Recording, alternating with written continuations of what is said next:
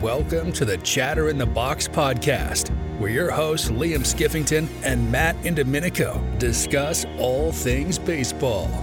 From breaking news to the latest free agent signings, they'll dive into today's game with some of the top minds from around the league. You can catch the latest episode of the Chatter in the Box podcast on Apple Music, Spotify, or Amazon Music, or visit our website at www.chatterinthebox.com. All right, we are live from Hadlock Field with Red Sox prospect Brendan Cellucci. Brendan, how are you doing? I'm doing great, man. Thank you for having me. Appreciate you taking the time. So last year you got your first taste of AA baseball up here. What was that like for you, and what adjustments did you make in the offseason to perform this year and prepare for the higher level? Absolutely. I mean, the biggest thing that everybody says when you jump to AA is that hitters are a lot more patient.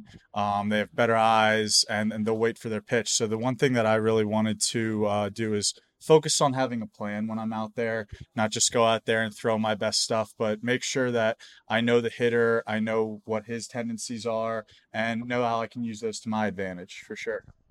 What would you say as a pitcher is your biggest strength, and how do you use that to your advantage when you're out there on the bump? I mean, I think the biggest strength that I have is the movement of my pitches. I usually get a good amount of movement on my sinker and slider. So being able to use both of those and alternate them to keep the hitter off balance is something that's really helped me in my career. So you have, I don't know if you remember this, and actually, let me rewind. You definitely don't remember this. I interviewed you over the phone about 3 years ago when you were still with Lowell at the time, I believe. Yeah. And I started a thing called Woo Sox Watch. It was when the AAA team just got there, and I was legit nobody. You took the time, loved that. That's why I wanted to reach out again. Mm-hmm. And I remember in that conversation, Brendan, we talked about a lot about mental health and your approach to that. What do you do to prepare mentally for all of this? I think the biggest thing is that that we need to know is that you're never gonna prepare to understand and go through failure. You're just going to have to be able to deal with it. And this is a tough game. I mean, you'll hear it 1,000 times. The best hitters get out 7 times out of 10, and pitchers, we all have our failures as well. It's always tough when the guys put runs up on the board, but it's going to happen, and that's what we need to understand. And being able to take care of yourself not only on the field but off the field, so that you're in a good headspace and you're enjoying your day-to-day life as you go about this game. I think that's something that's really important, something that I try and take into my career every day, so that if I have a bad game, if I have a good game, it doesn't matter. I'm going to come to the ballpark the next day the same guy. What do you tell yourself when you're in the lowest of lows? So, he just mentioned mental health and the importance in the game, and we don't think from our perspective that it's talked about enough in baseball. So let's say you have, an off day. Is there anything you tell yourself to pick yourself back up? Do you have a routine? How do you get back into the swing of it when you hit your lows? Yeah, absolutely. I like to journal a lot. So what I like to do is, we're relievers. So in our careers, we're going to be called on maybe the next day after a bad outing, maybe a couple of days after a bad outing, because of the fact that we need to throw more frequently. And being able to journal and being able to put it out on paper, how I feel, what's going through my mind, stuff like that. I like to do that so that when the clock strikes midnight, it's just a reset button. We get that stuff out, we come back to it if we need help or something like that, or need to remember how we're feeling. But once it's a new day, it's a new day. We can't erase the past. That's what I like to think about. Put it all down on paper, forget about it, close the frustrations, man. Yeah, that's good. Any frustrations, anything like that, get it out, and then just leave it there, Awesome. Is this a daily thing for you, journaling? Definitely, yeah. Every morning? So what I do every morning is I'll actually share with you guys. I put down 3 goals that I want to attain the day. Usually they pertain to baseball, keeping care of my body, stuff like that. I have 3 chores that I like to do. First one's always make your bed, because when you get out of bed, getting that sense of accomplishment, it puts you in a good headspace for the day. And try and get a couple other accomplishments, things that I know that I can do to put you a little more confidence in your body. I can do this stuff that I set out to do. And then I do 3 pleasures, things that maybe watch a TV show, have a chocolate chip cookie, something like that. Just so that it's a balance of not feeling like you're always having to do stuff, but also you're able to enjoy yourself. And then after that, when I come back at night, what I like to read is, or what I like to write down is something I did well today, something I could have done better, and something I thank God for every day. Wow, that's amazing. So, Brendan, you're bigger guy. You throw hard. What's your gym regimen like? So it's funny you say that because some of the guys in the Red Sox organization don't exactly like how much I'm in the gym. It's something that I've always kind of loved. It's been an outlet for me if I'm going through a rough time, just to be able to let that energy out stuff. And I've always kind of had above average work ethic when it comes to staying in the gym. So essentially there's sometimes where they're like, hey, you need to get out of the gym a little bit, preserve your body. Why do you think they say that? They said just to take care of myself, make sure I'm not overworking. And that's something that I've had to learn. I mean, we play 140 games. So through those 140 games, you can't be working your body to the max every day. And that's something that I've had to learn in my minor league career for sure. I think that's actually a good segue into one of my questions that I did have for you. Load management. And I would like to hear now as a professional pitcher, your opinion on load management, especially at a younger age. So you look at guys that are maybe just beginning pitching 14, 15, 16 as again to high school. How important do you think it is to manage, pitch count and things like that when you're at a younger age to save your arm? I think what's really important is to know that it's okay to have very, very high intense days, especially at an early age, because we have a lot more energy. The one thing that, like, when I was in college and I was a 21-year-old, I could lift every day, I could throw every day, and I'd be fine. The thing is that isn't going to last forever. So I think what's important to know is that it's okay to have those really high days, but you need to make sure you have low days too. Days that you're recovering, days that you're resting, getting in the training room, stuff like that. So if you want to have a day where you go out there and you throw the ball 300 feet, you get off the mound and you do a big lift, that's fine. Just make sure the next day it's not the same amount of work. So you're letting your body recover. Right. Brendan, I see this tattoo on your right wrist. Can you explain a little bit about that to me? Yeah. So this is it's Still I Rise. It's a poem by Maya Angelou, and it's basically about overcoming adversity. It's like, at the end of the day, no matter what happens to you, still I rise. I could go out there, I could have a great game, or I could have a bad game, but at the end of the day, like, I'll rise. I'll overcome any adversity that comes my way. That's awesome. That's a great little reminder. I'm your left hand too, right? Yeah. Very cool. Very cool. I love that. And we were actually talking about this on the car on the way up, that people say that making the jump from single A to double A could be arguably one of the bigger jumps you actually make. Yeah. What advice do you have to those that are going through it? And then what are you doing to yourself to maintain your intensity, the level of play, to hope that, ultimately keep rising? That's a great question. And I think, honestly, a biggest thing is that you need to trust yourself. You need to trust your ability. It's a constant battle to get better every single day. But the thing is, you got here for a reason. And I think one of the things that can happen is, like you said, it's a big jump, and that can be intimidating to some people, and they could take their foot off the gas a little, or not be who they truly are out there. And I think it's important that you need to be yourself every day. You need to embrace what makes you, you, and just go out and give it your all every day. And if it doesn't come your way, it doesn't come your way. That's all right. But we move on. Where do you get your wisdom from? You seem very wise. So I said the same thing 3 years ago. It was crazy. So actually, it's funny you say that. I've always been a big mental health guy. I've been through the ups and downs of baseball. I had the yips my freshman year of college. I've gotten scholarships taken away, stuff like that. And the biggest thing that I learned is I've been blessed with a lot in my life. I've been blessed with a good family, good friends. But that doesn't mean everything's going to be smooth sailing.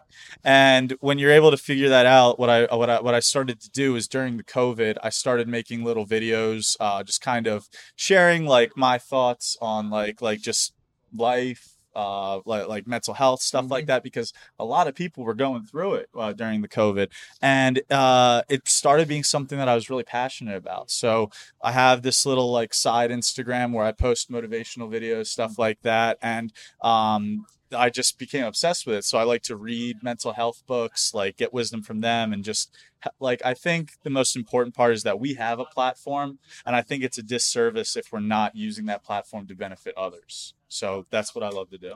You mentioned your Instagram account. What is it? You can plug away.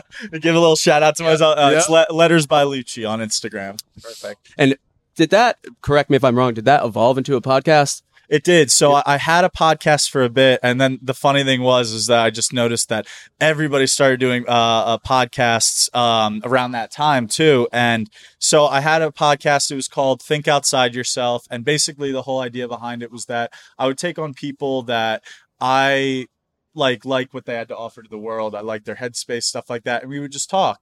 And there was about 10 episodes over the off season. It was a lot of fun. And actually, a little sneak peek for you guys, me and my buddies are kind of making it into a show that we're going to put on YouTube. Okay. When should we expect to see that? This will be this next off season. We're working on it right now. All right. We're being very proactive about it, and I think it's going to be something really special. I'm excited. Any other players involved in this? No players. My best friend's from back home, so we all live in the same area. So it'll be really easy for us to get together. And Philly native, right? Yep. Okay. What is your warm-up song? My warm-up song. So I'm number 21. So I did "Rich Flex" by 21 Savage and Drake this year. Have you ever came out to Dreams and Nightmares? When I make it to the pros, that'll definitely be the one. That'll be the one. Yeah. Okay.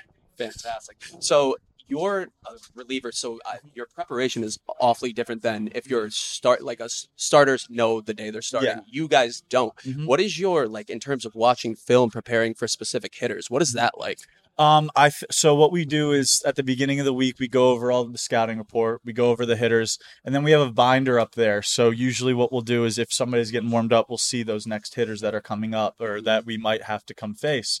Remember the cues, remember how our stuff works compared to them, and then just bring that out there. But I think the biggest thing is just not as much worrying about who's in the box, but worrying about getting your mind right and your body right, so that it doesn't matter how good your stuff is if you're not confident out there. And that's something that I've struggled with in my life, confidence sometimes. So I think for anybody that's a reliever out there, make sure you get your mind right. So when you're out there, you're a dog on the mound. You mentioned you had the yips in college. How'd you overcome that? And what was it like specifically? You just couldn't find the strike zone? Yeah. So, dude, it got bad. I'll give you the story of it. So basically, I came into college and then I had one rough outing and then it rolled into another to the point where I was putting so much pressure on myself to throw strikes that I just couldn't. It was a terrible feeling. I feel like I don't wish that upon my worst enemies. But basically at the end of the year, I had a really rough year. I didn't end up going to the conference tournament or anything like that. My coach said, we're going to take your scholarship away. And I won't drop any names or anything like that. But when that summer, I promised to myself, I was like, look, you're draft eligible next year. I was a draft eligible sophomore. Mm-hmm. I'm not running away from this. I'm going to face it head on and come back and get drafted and get out of here. And that was kind of essentially the motivation I needed a little bit. And I had that motivation. I went out and shoved during summer ball. I came back and I was really confident in who I was, and I didn't really care what anybody else thought. So essentially it was like a blessing in disguise, and it really helped me get to this point in my career. What was that like for you? The day you got drafted after overcoming all of that, describe that feeling for me. It was nice because honestly, I didn't know which day I was going to be drafted. So I was by myself, and I got to kind of soak in that moment by myself and be like, look, there have been a lot of times where it's felt like you've been on your own. And there are always going to be people there that are with you when times are down. But there are times where we really do feel alone out there, especially in this game. And being able to kind of have the opposite of that and feel like, yeah, I'm alone right now, but I did this. It was definitely a surreal feeling. That's awesome. So walk me through what it's like to be a minor leaguer, right? So we've also heard horror stories where there's guys bunked up sleeping on the floor. Yeah. Kind of almost terrifying if you're coming from outside the game, you don't really know what's going on as a minor league player. What's life like outside of the ballpark here? I think the one thing that I will say about the Red Sox is that they do everything they can to make us comfortable for the state that we're in. I mean, they provide us housing, very nice housing, and I don't really have many complaints at all. I really love the minor league life, getting to come to the field every day. The one thing that I can't stand is sometimes the fans, they kind of treat us like we're circus animals. That's now, the way we are they shouting certain things? Yeah. We were in last week. We were away. We're in Akron, and there's just this kid yelling, "Give me a ball, give me a ball," over and over for the entire game, and we're just sitting there like, "Oh man!" And that's the thing is I think they fail to realize that yes, we're at a professional level. Yes, we're provided with a lot of things that other people don't have, but we're still human beings at the end of the day, and you have to treat us that way. Yeah. Any crazy heckles that stick in your mind throughout your career?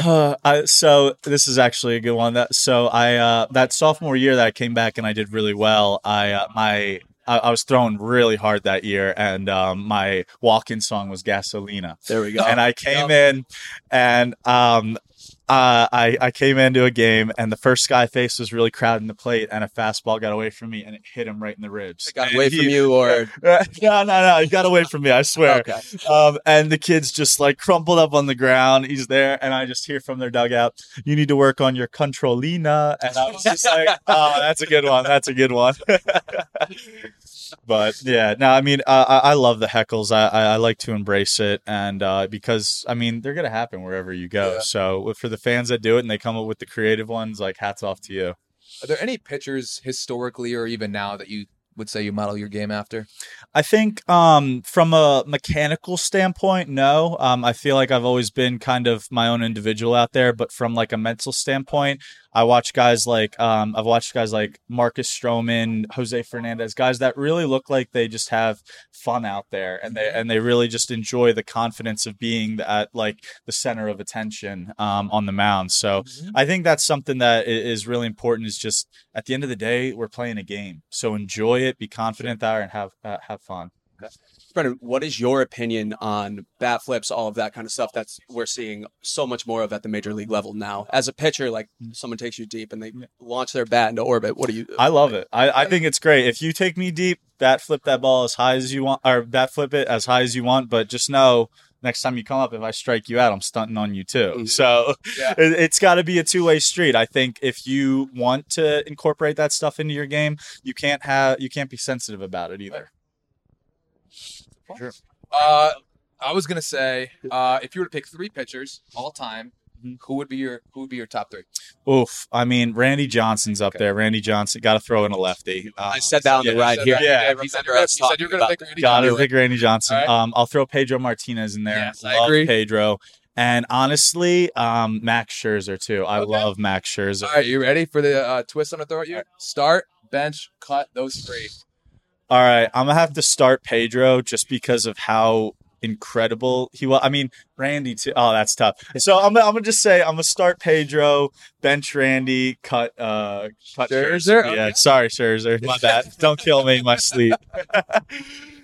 Awesome, man. I mean, I'm good. I'm good, man. I'm all Brendan, set, we man. really appreciate your You time. taking the Thank time, you so man. much. Thank you guys. This was great. Best of luck Hopefully rest of the way, man. Thank you. Seriously. Thank We'll you. talk to you again this Appreciate it. season. Thank you, man. Thanks. Thank Appreciate your Hey, time. thanks Appreciate it, guys.